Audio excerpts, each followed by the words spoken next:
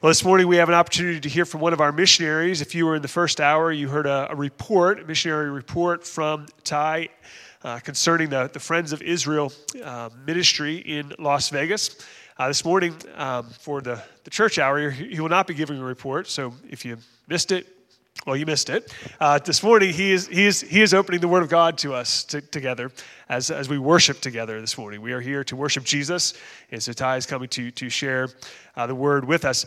He does have a table in the foyer. If you would like to learn more about his ministry with Friends of Israel, meet his family. Ty, his wife Lissy, is here this morning with him, as well as their two children, Charlotte and Emery.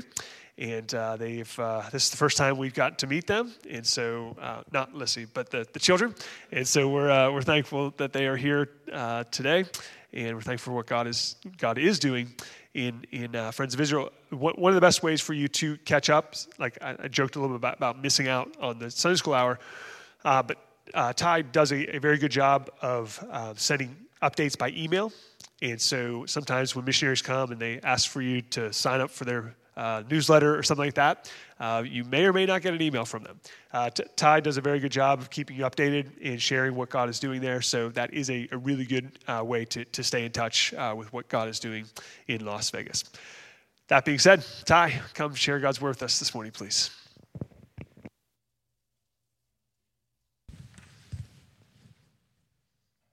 Well, good morning. Why don't we pray? Father, this morning we come together not as an audience, but Lord, to worship you as the audience. You're the audience of one. I pray that as we open your word this morning, that we would put aside the cares of our lives that are happening right now, the good and the bad, and that we would instead turn our attention to you as we see Christ in your scripture. Father, I pray that your Spirit would work in our hearts, in our minds as we hear your word preached, that you would apply it to our lives, that you would change us into the image of your Son, that we would become more like him each day to your glory. We pray these things in Jesus' name. Amen. If you would turn to Luke chapter 24. Luke 24, we'll be getting in verse 13, and probably a passage you're familiar with. It picks up at the very end of Passover. Passover, even to this day, is a major festival or holiday, a holy day in the Jewish world. And this Passover, however, was not like any other Passover. During this Passover week, we had the one that we believed was the Messiah. The Jewish people, some of them believed was the Messiah, was crucified by the Roman government. He had been in the grave for 3 days. And as we're going to see, the disciples were not men who had a lot of confidence that the Messiah was going to rise again as he said he would. Their faith was wavering.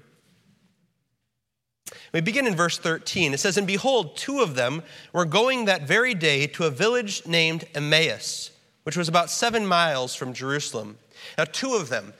These are not the original 12. Judas at this point is dead, and so we now have 11. These are not 2 of the 11. These are the broader group of disciples who would follow Christ throughout his ministry. Some commentators think that maybe this is a husband and wife. This is a couple, and they're leaving Jerusalem at the end of the Passover. Others think it's just 2 friends leaving the town. Either way, think about what these disciples had witnessed, not only just in the past week, but depending on how long they had been following Jesus, maybe even 3 years. They had witnessed the life and ministry of Jesus. They heard his claims to messiahship. They saw his miracles. They listened to him teach. They heard the promises that the kingdom was at hand. And then they saw him betrayed by Judas, rejected by the Jewish leadership, and then beaten and executed by the Roman government. Verse 14, "And they were talking with each other about all these things which had taken place." Of course they were, wouldn't you be? You just experienced a Passover like no other Passover. The one who you thought was the Messiah, the one that you had spent years with possibly, was killed. Your expectations of who the Messiah would be and what he would do were dashed. They're now laying in a tomb. And so they're confused, they're bewildered, probably disenchanted. Verse 17 says they're sad. I can't help but think what they may have been thinking as they're talking about these things. I wonder if maybe like Pontius Pilate, they were asking themselves, what is truth? They had just been following the one who claimed to be the resurrection and the life, the one who was promised that he was the way, the truth, the life, and then truth ends up being crucified. What is truth? Incidentally, that's a question our world is asking, isn't it? In fact, we live in what's called a postmodern culture. Postmodernism says there is no truth. Modernism said there's probably truth, but good luck finding it. Postmodernism says there is no truth, right? So the world is saying that same thing. What's truth? There's no truth. You go to the university, where I went to university, secular campus. They're not going to teach you the Word of God, are they? They're not going to say, there's an objective standard of truth out there. No. And so our world's hoping in everything besides the answer. Critical race theory. You've heard of critical race theory. It's the idea that the haves versus the have-nots, and there's a reason for that. It's because of racial inequality, and we need the masses to rise up against those in charge. That's going to solve our problem if we can do that. Joe Biden is going to solve our problems. Donald Trump is going to solve our problems. We are going to solve our problems. That's the answer. It's a question our friends are asking, our neighbors. It's probably a question that some of you are asking. Maybe you're not a believer today. You're saying, what is truth? Is there anything that I can hang my hat on at the end of the day? Something that's really going to last? What is truth? Well, their answer is in verse 15, isn't it? While they were talking and discussing, who comes? Jesus himself approaches and began traveling with them. Here he is. Here's truth embodied. See, earlier that Sunday morning, a group of women went to the tomb, and they expected that they were going to prepare the body. Now, they didn't embalm like we did. In fact, even today, Jewish people, they do not embalm. They prepare the body. And these ladies, that's what they were going to do. Sabbath is over. Saturday night at sundown. Sunday morning, we'll go and we'll prepare the body for its final burial. But they didn't end up preparing a body, did they? In fact, there was no body to prepare. It's gone. They see the tomb, the stone at the tomb is rolled away, and they see more than that, don't they? They see these angelic beings, these messengers, and the messengers say, he's not here. Why?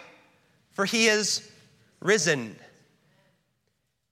But these men didn't believe it. In fact, most of the disciples didn't believe it.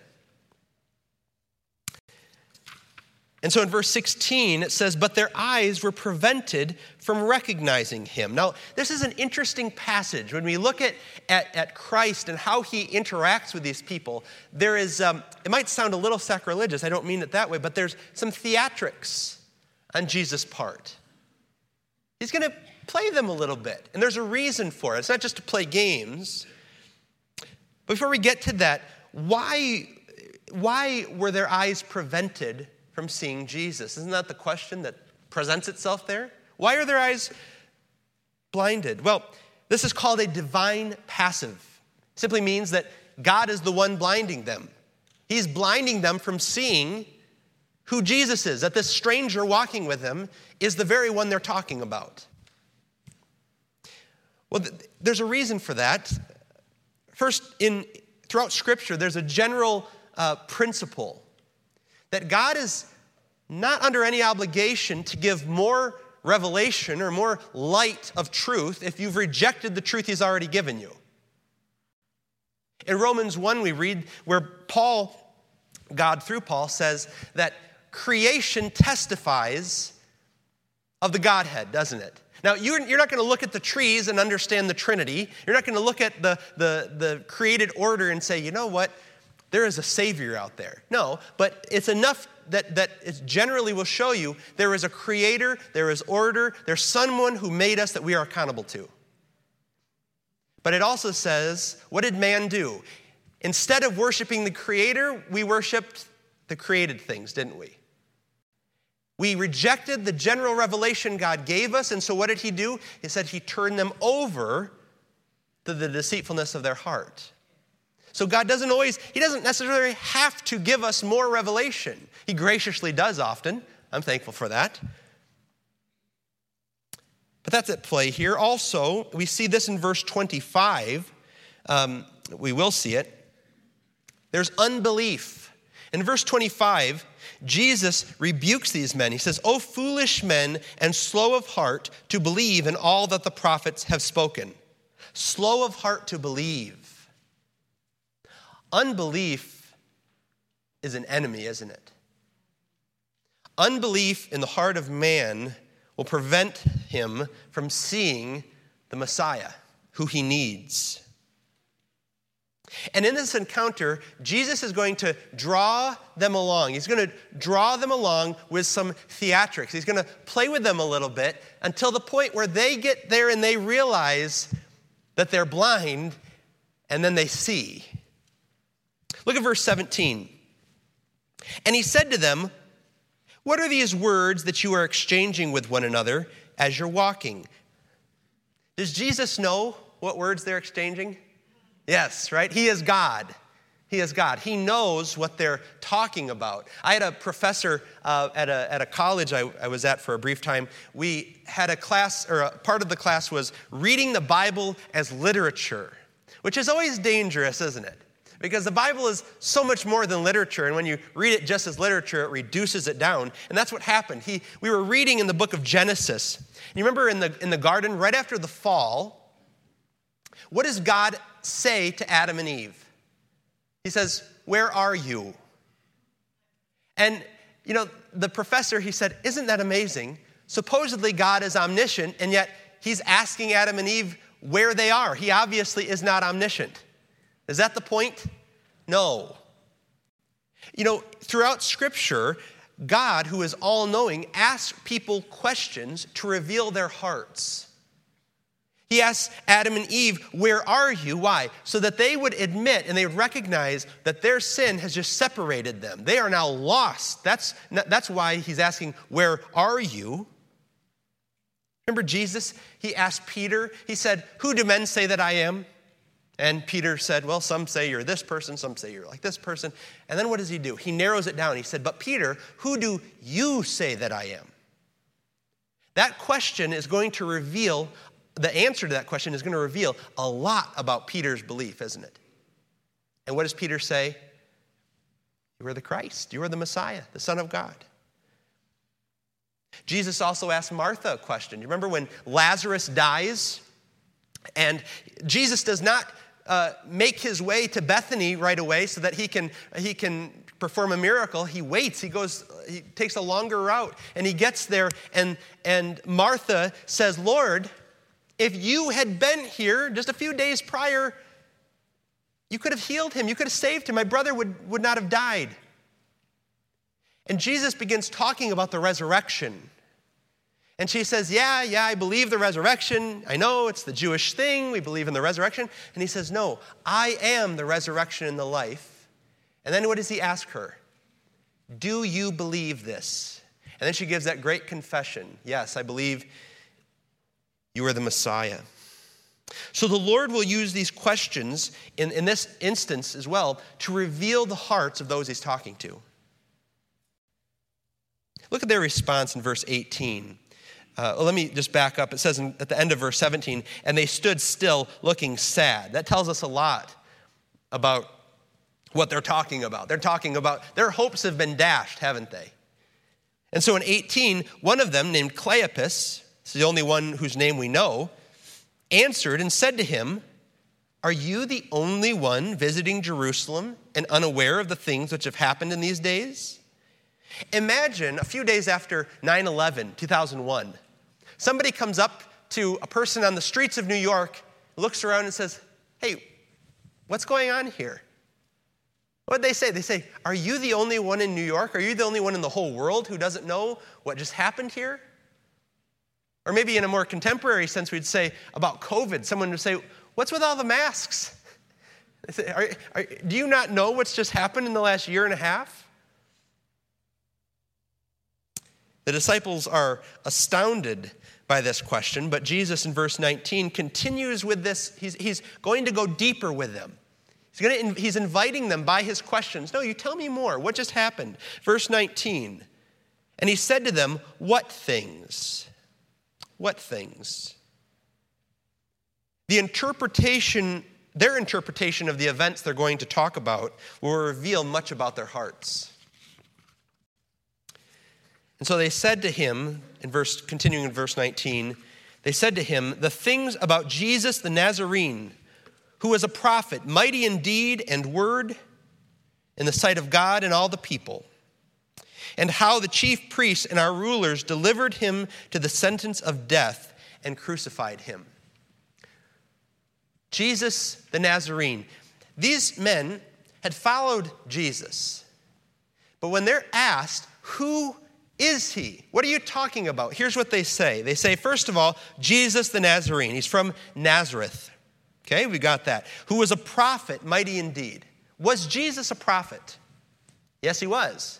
Back in Deuteronomy, God said that there would come a prophet who would rise like unto Moses. And when you read the early parts of the Gospels, the Jewish people are asking, hey, is this the prophet? Because they knew the prophet was to come. They didn't understand the prophet was the same as the Messiah, but he is. So they understood, well, there is the prophet. Jesus is a prophet.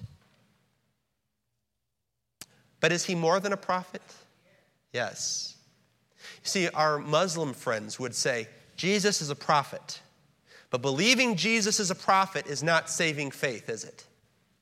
Believing that Jesus is a prophet is a part of the puzzle because he is, but he is more than a prophet. And they say he is mighty in deed and word in the sight of God and all the people. He's a great teacher. He's a great miracle worker. He's done some wonderful things, hasn't he? Did you hear about how he turned water into wine or how he fed the 5,000? He did miracles. But he was more than a miracle worker. And then they say, and how, in verse 20, and how the chief priests and our rulers delivered him to the sentence of death and crucified him. He was an executed man. Good prophet, good teacher, executed. But look at 21. But we were hoping that it was he who was going to redeem Israel. Indeed, besides all this, it is the third day since these things happened. What are they saying? Well, it sounds terrible to us to say this, but they were essentially saying, yeah, good teacher, good prophet. He died, and he was a false Messiah. We were hoping he was the one who was going to redeem Israel. What do you read in there? But he was not, right? Besides, it's the third day since all these things happened. He's dead. He's gone. We know enough about biology to know he's not coming back. What was Israel waiting for? What were the Jewish people waiting for in the Messiah? Well, we're not going to take the time to read these today, but you might jot them down.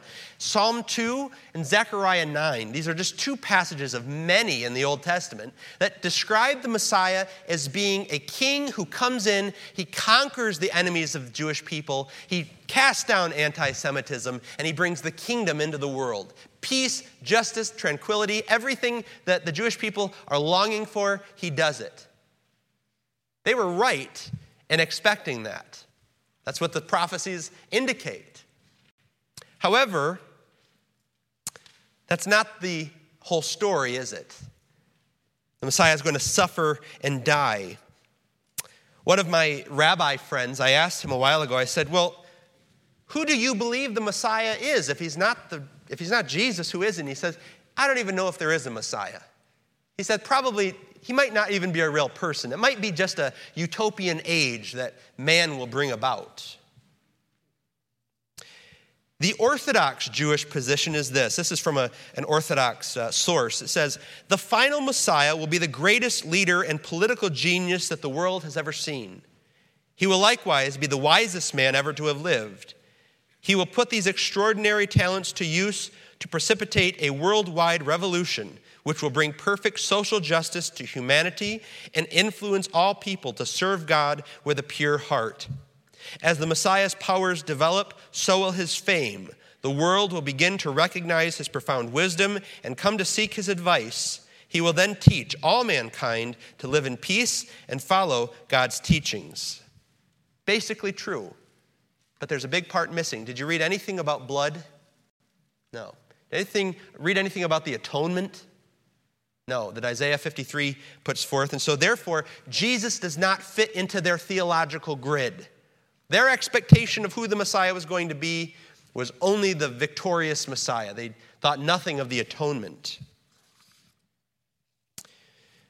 Well, continuing in verse 22, it says, but also some women among us amazed us when they were at the tomb early in the morning and did not find his body. They came, saying that they had also seen a vision of angels who said that he was alive. Some of those who were with us went to the tomb and found it just exactly as the women also had said, but him they did not see. So they say, these ladies, they went to the tomb and he wasn't there, and they claim these angels said something to them. And some of our friends went and they looked in the tomb, and sure enough, the body is gone, but we don't know where he went. They're completely discounting the testimony of the women, aren't they? That the angels said this to them. Maybe there's a lesson in there for us men. I don't know. So the women say the tomb is empty. The angel says Jesus is alive, but the disciples say we didn't see him. They're still hopeless. Keep your finger in Luke, but turn over with me just for a moment to 1 Corinthians chapter 15. 1 Corinthians 15, beginning in verse 14. You want to talk about hopelessness. Have you ever felt hopeless? I felt hopeless before. I faced a situation that I thought, I just can't accomplish this. There's no way I can get out of these circumstances. Well, 1 Corinthians 15 gives us the real definition of hopelessness. Look at verse 14. We're breaking in, but Paul says, and if Christ or Messiah has not been raised, then our preaching is vain. Your faith also is vain. Moreover, we are even found to be false witnesses of God because we testified against God that he raised Messiah, whom he did not raise, if in fact the dead are not raised. For if the dead are not raised, not even Messiah has been raised. And if Messiah has not been raised, your faith is worthless. What's the last part? This should send shivers down our spines as believers. He says, for if the dead are not raised, not even Messiah has been raised, and if Messiah has not been raised, your faith is worthless. You are still in your sins. If Christ did not rise from the dead, then you and I, we should be at brunch right now. What are we doing here? We are the most pitiful people if our hope is in a dead man. And indeed, that's what the text says in verse 18. Then those also who have fallen asleep in Messiah have perished. So those loved ones who had the hope that in Christ, they were looking forward to heaven, and when they died, they were buried, but you knew they were in heaven. God says, if Christ didn't rise from the dead, your loved ones were hopeless too, just like you. If we have hoped in Messiah in this life only, we are of all men most to be pitied.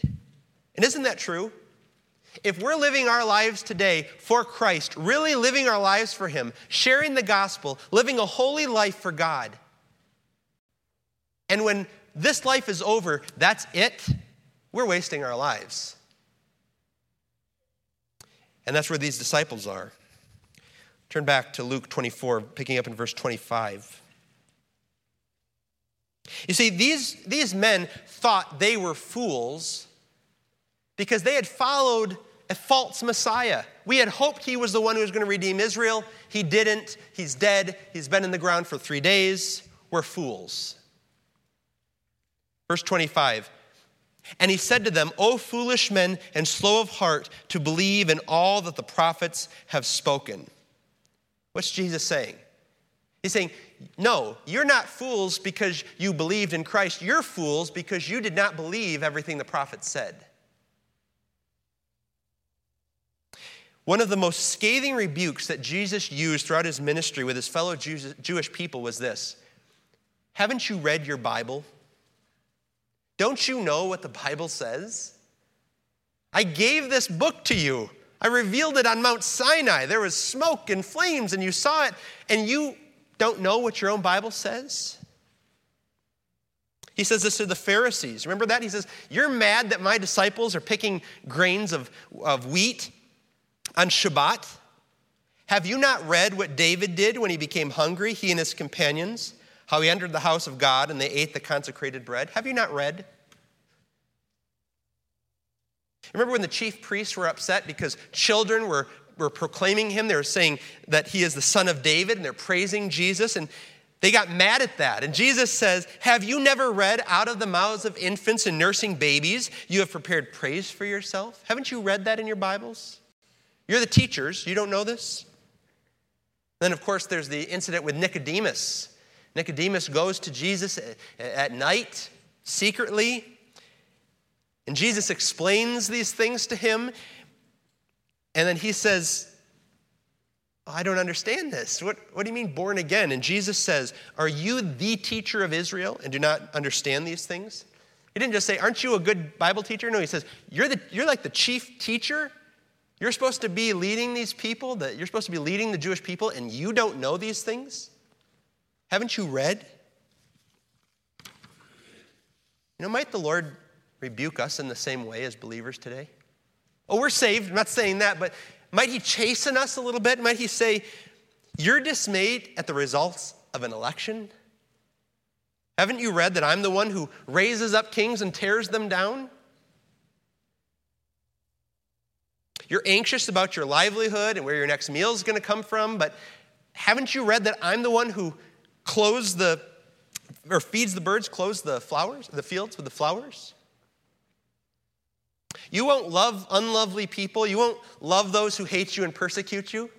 Didn't you read that while you were yet a sinner, I died for you? It wasn't after. It's while you were sinning, while you were ignorant of these things. So God is not pleased when those who should know his word don't.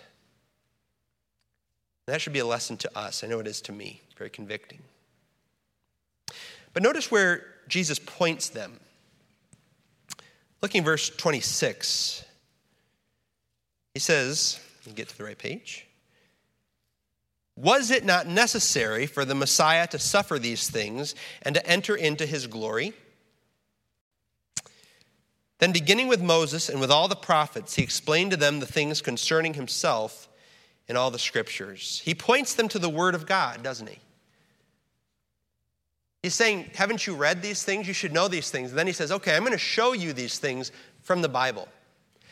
Do you remember the account in Luke 16 where some people think it's a parable. I don't think it's a parable. I think it's a true account where there's the rich man and Lazarus. Lazarus is a poor man, but he's righteous in the eyes of God.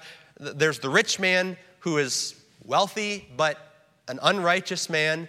And one goes to, for our purposes, we'll say he goes to hell. One goes to heaven, or Abraham's bosom. And there's this gulf separating them. And the rich man is in torment. And the righteous man, the Lazarus, he's in heaven. He's sitting with Abraham, Father Abraham. And what does the rich man say to Abraham? He says, send someone to my brothers so that they don't end up in this place of torment too. And what does Abraham say? He says, they have Moses and the prophets. Let them hear them. If they do not listen to Moses and the prophets, they will not be persuaded, even if someone rises from the dead. Even if someone rises from the dead. This is proven here, isn't it, in this passage? Here they have the only one who's ever risen from the dead walking with them, and there's no recognition. They have not believed. let's just take a moment and talk about experience versus truth. In the church today, Big C church, Christendom, there's a lot of emphasis on our experience. My wife and I were a part of a church for a short time in Las Vegas. They changed the terminology from come to the worship service to we want to welcome you to our worship experience. You see how the focus has changed? It's gone from come to the service to exalt God to now come and experience something. A lot of our music, what we call Christian music, has very little doctrinal substance. It's highly emotive, but there's not a lot of substance. It's going to take us back to the Scripture. Often messages or sermons are delivered powerfully, but shallow in content. You know, our experiences as believers, experiences must be subordinate to and informed by God's Word, not the other way around, right? Our experiences have to be interpreted through the lens of Scripture. We don't interpret Scripture through our experience. Well, I feel this way, therefore I'm going to interpret this verse means this to me. Well, no offense, but it doesn't really matter what it means to you, does it? It matters what it means to God. What did God mean when he wrote it? And that's what happened with these men, these disciples. They're interpreting the Word of God through their experience, aren't they? Well, I know what God said. I know what Jesus said, that he's going to rise from the dead, but we know how things work. He was crucified. We saw the body. There is no way he's coming back. Their experiences should be subordinate to and informed by God's Word. And so he asked the question, he says, was it not necessary for the Messiah to suffer? To suffer these things and to enter into his glory. What's the answer? Yes, it was necessary. The suffering of the Messiah is found throughout the Jewish scriptures. You can write some of these down if you're interested in looking them up. Psalm 22, Jesus says, I am poured out like wax and all my bones are out of joints. In Isaiah 52 and 53, that's the famous passage of the suffering servant. Until modern times, even in Judaism, they recognize that this is talking about a suffering Messiah. It's not Jesus, they'd say, but it's probably talking about someone who's going to suffer as a Messiah. Zechariah 12:10, they looked on me whom they pierced. It's all through the scriptures. The Messiah is going to suffer. But verse 27, I think, is the most remarkable part of this passage. It says, then beginning with Moses and with all the prophets, he explained to them the things concerning himself in all the scriptures. Notice that Jesus could have revealed himself to these men. That's his goal, by the way. If you see it throughout the scriptures, you progress. His goal is not just to condemn these men. His goal is for them to come to that faith so that they would understand he is the Messiah and he's risen. And he could have done that in another way. He could have removed the blinders from their eyes with a snap of his fingers. He could have performed a miracle. He could have said, look at my side, look at my hands. But he didn't. Instead, he did what Abraham did in our account of the rich man and Lazarus. He points them to Scripture. It says then beginning with Moses. When it says Moses, the Jewish audience would have understood this. This means not just the story or the life of Moses. We're talking about the books of Moses. The Torah, Genesis, Exodus, Leviticus, Numbers, Deuteronomy. And the prophets. That's the prophets. Later on in the passage, we won't read this part today, we won't get to it, but he also says he explains to them from the Psalms. So he goes through the whole Tanakh, the whole Old Testament, and he's showing them, here I am, here I am, here I am, here I am, here I am. Wouldn't you have loved to have been there? I would have loved to be there to hear, where is he in all the Old Testament? And even though we don't know that, the Bible would be probably half a time thick, as thick as it is now if he did that, because it's everywhere. We're not told, but we can make some educated guesses. Because shadows of the Messiah can be found in virtually every book in the Old Testament. Consider this. In Genesis, he is the seed of the woman who will crush Satan's head and reverse the curse. He is portrayed as the one who will be a blessing to all the nations through Abraham. He is the one who will, like Joseph and like Moses, he will come to his people Israel and be rejected the first time, and then when he comes to them the second time, he will be accepted by the nation. In Exodus, he is the Passover lamb, and he is pictured in the tabernacle, the sacrifices, and the priesthood. In Leviticus, he and his work are presented in the feasts of Israel: Shabbat, Passover, Shavuot, Rosh Hashanah, Yom Kippur, Sukkot. He's pictured as both the scapegoat and as the high priest. In Numbers, he is the star of Israel and the scepter of Jacob. He is the bronze serpent lifted up on Moses' staff, raised for those who would by faith simply look and live. In Deuteronomy, he is the prophet like unto Moses, as we talked about. In Joshua, he's pictured as the commander of the Lord's army. In Judges, he is the ultimate deliverer of Israel. In Ruth, he is the consummate kinsman redeemer. In Samuel, the books of Samuel, he's the great descendant of King David who will reign and rule from Jerusalem on the throne of David forever. In the books of Kings, he is the healer of the Gentiles. When the Jewish people want nothing to do with him, the Gentiles come and he heals them. In the books of Chronicles, he's the fulfillment of the Davidic covenant made with David. In Esther, like Queen Esther, who was raised up to deliver her people Israel from the evil one, so will the Messiah. In Job, he is the Redeemer who lives. In Psalms, he is the shepherd and the one who cries, my God, why have you forsaken me? In Proverbs, he is wisdom embodied. In Ecclesiastes, he is the one who gives life its meaning under the sun. In the Song of Solomon, he is the shepherd king. He's a descendant of King David and the ideal Israelite. In Isaiah, he is the suffering servant who dies as an atonement for the sins of Israel. In Jeremiah, he is the arbiter of the new covenant with Israel. In Lamentations, he is the righteous branch. In Ezekiel, he is the gatherer of Israel. In Daniel, he is the Messiah, the prince who will be cut off. In Hosea, he is the future restorer of Israel to their land. In Joel, he is the one who offers salvation to all mankind, Jew and Gentile alike. In Amos, he is the one who restores the house of David. In Jonah, like the prophet, he will be buried for 3 days and then come out again. In Micah, he is said to be born in Bethlehem. In Zephaniah, he is the judge of the nations. And Haggai, he is the chosen signet ring of God, destined to judge Israel's enemies. In Zechariah, he is the one who enters Jerusalem on the foal of a donkey and the one who will be pierced. And in Malachi, he is the messenger of the Lord. And we're just guessing.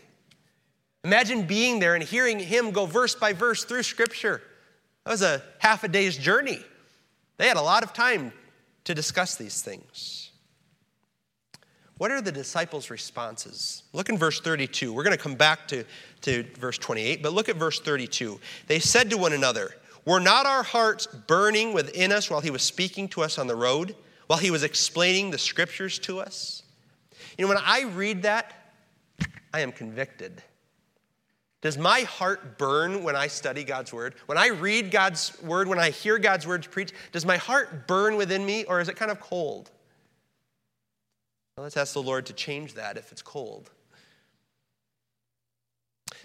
Back at verse 28, it says, and they approached the village where they were going, and he acted as though he were going further. More of these theatrics.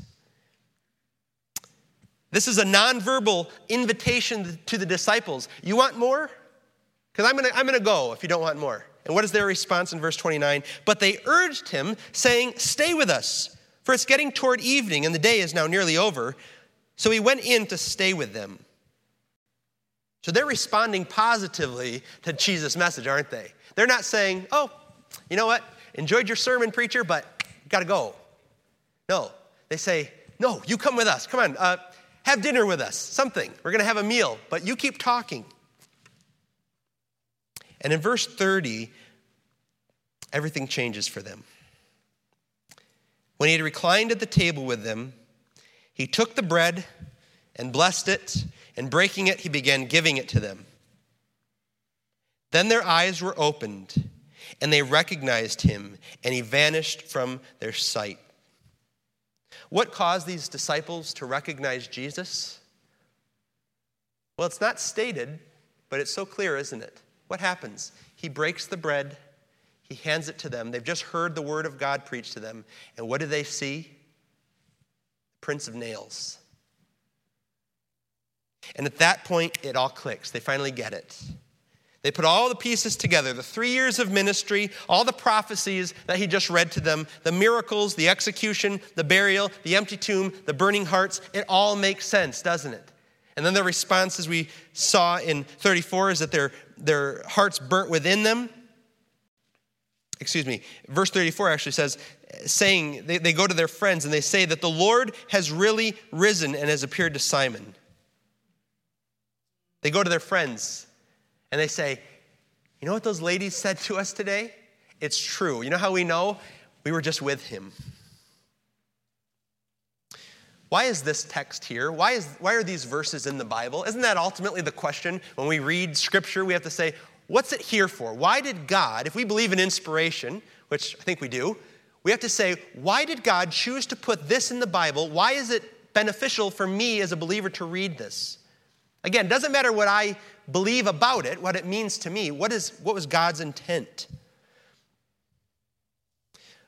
I'd suggest 3 points. First of all, God has no afterthoughts, does he? Was the gospel an afterthought to him? No.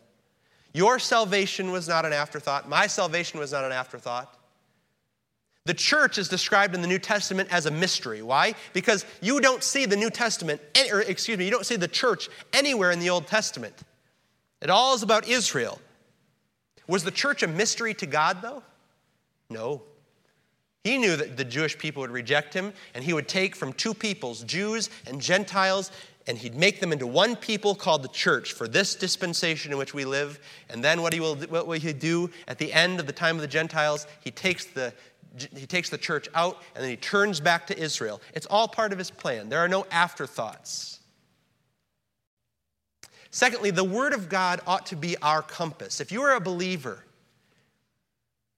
you have the privilege of not having to go this life alone. You have the revealed Word of God. Imagine what these disciples felt. Remember when we began, when we were reading about them? They were bewildered. They thought, what has happened? This has been the worst Passover ever. And by the end, their whole lives change. Why? Because everything has been reoriented, not just through their experience, but through what? Through the Word of God. It should be our compass. And then finally, and most important, I think, for us, is that we worship a resurrected Messiah.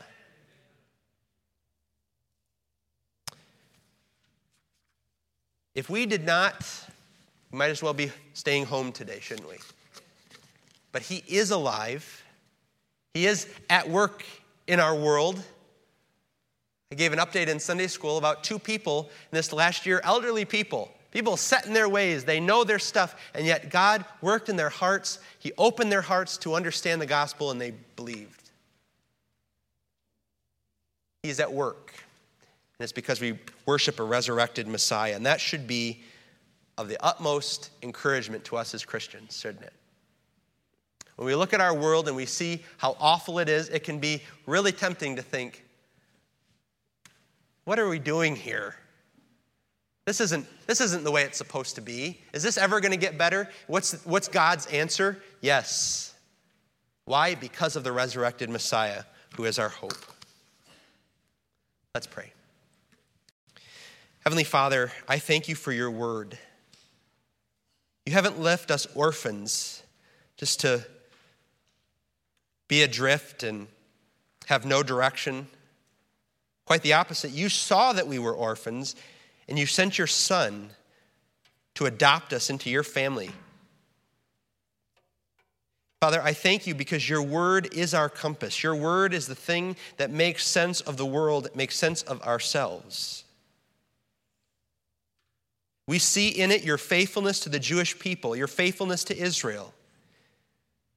And it inspires great confidence in us to look at the example of Israel, a sinful nation, still in sin, rebelling against you, and yet you have said that you will never cast them off. What hope that is for us as believers to know that you won't cast us off either for our sin. Lord, finally, we thank you that Jesus was not simply a prophet. He was not simply a moral teacher. He is not simply a victim of Rome. But he is resurrected. He is alive. And it's because of that that we can face each and every day. And it's that message that you have not just suggested to us, but you have commanded to us as your church to take to the entire world to make disciples in your name, to the Jew first, and also to the Gentile. I thank you, Lord, for First Baptist of Cairo, for their love for your word, for the heart they have for missions in general, and specifically, Lord, that they have taken your command to take the gospel to Israel seriously, and that they support missions to the Jewish people. They pray for your people, Israel. Father, I pray a special blessing, that you would give a special blessing to this church because they have chosen to obey Genesis 12:3, to bless the nation of Israel, even in their time of unbelief, to take the gospel to them. We thank you for these things, Lord, and we rejoice in the resurrected Messiah, and in his name we pray. Amen.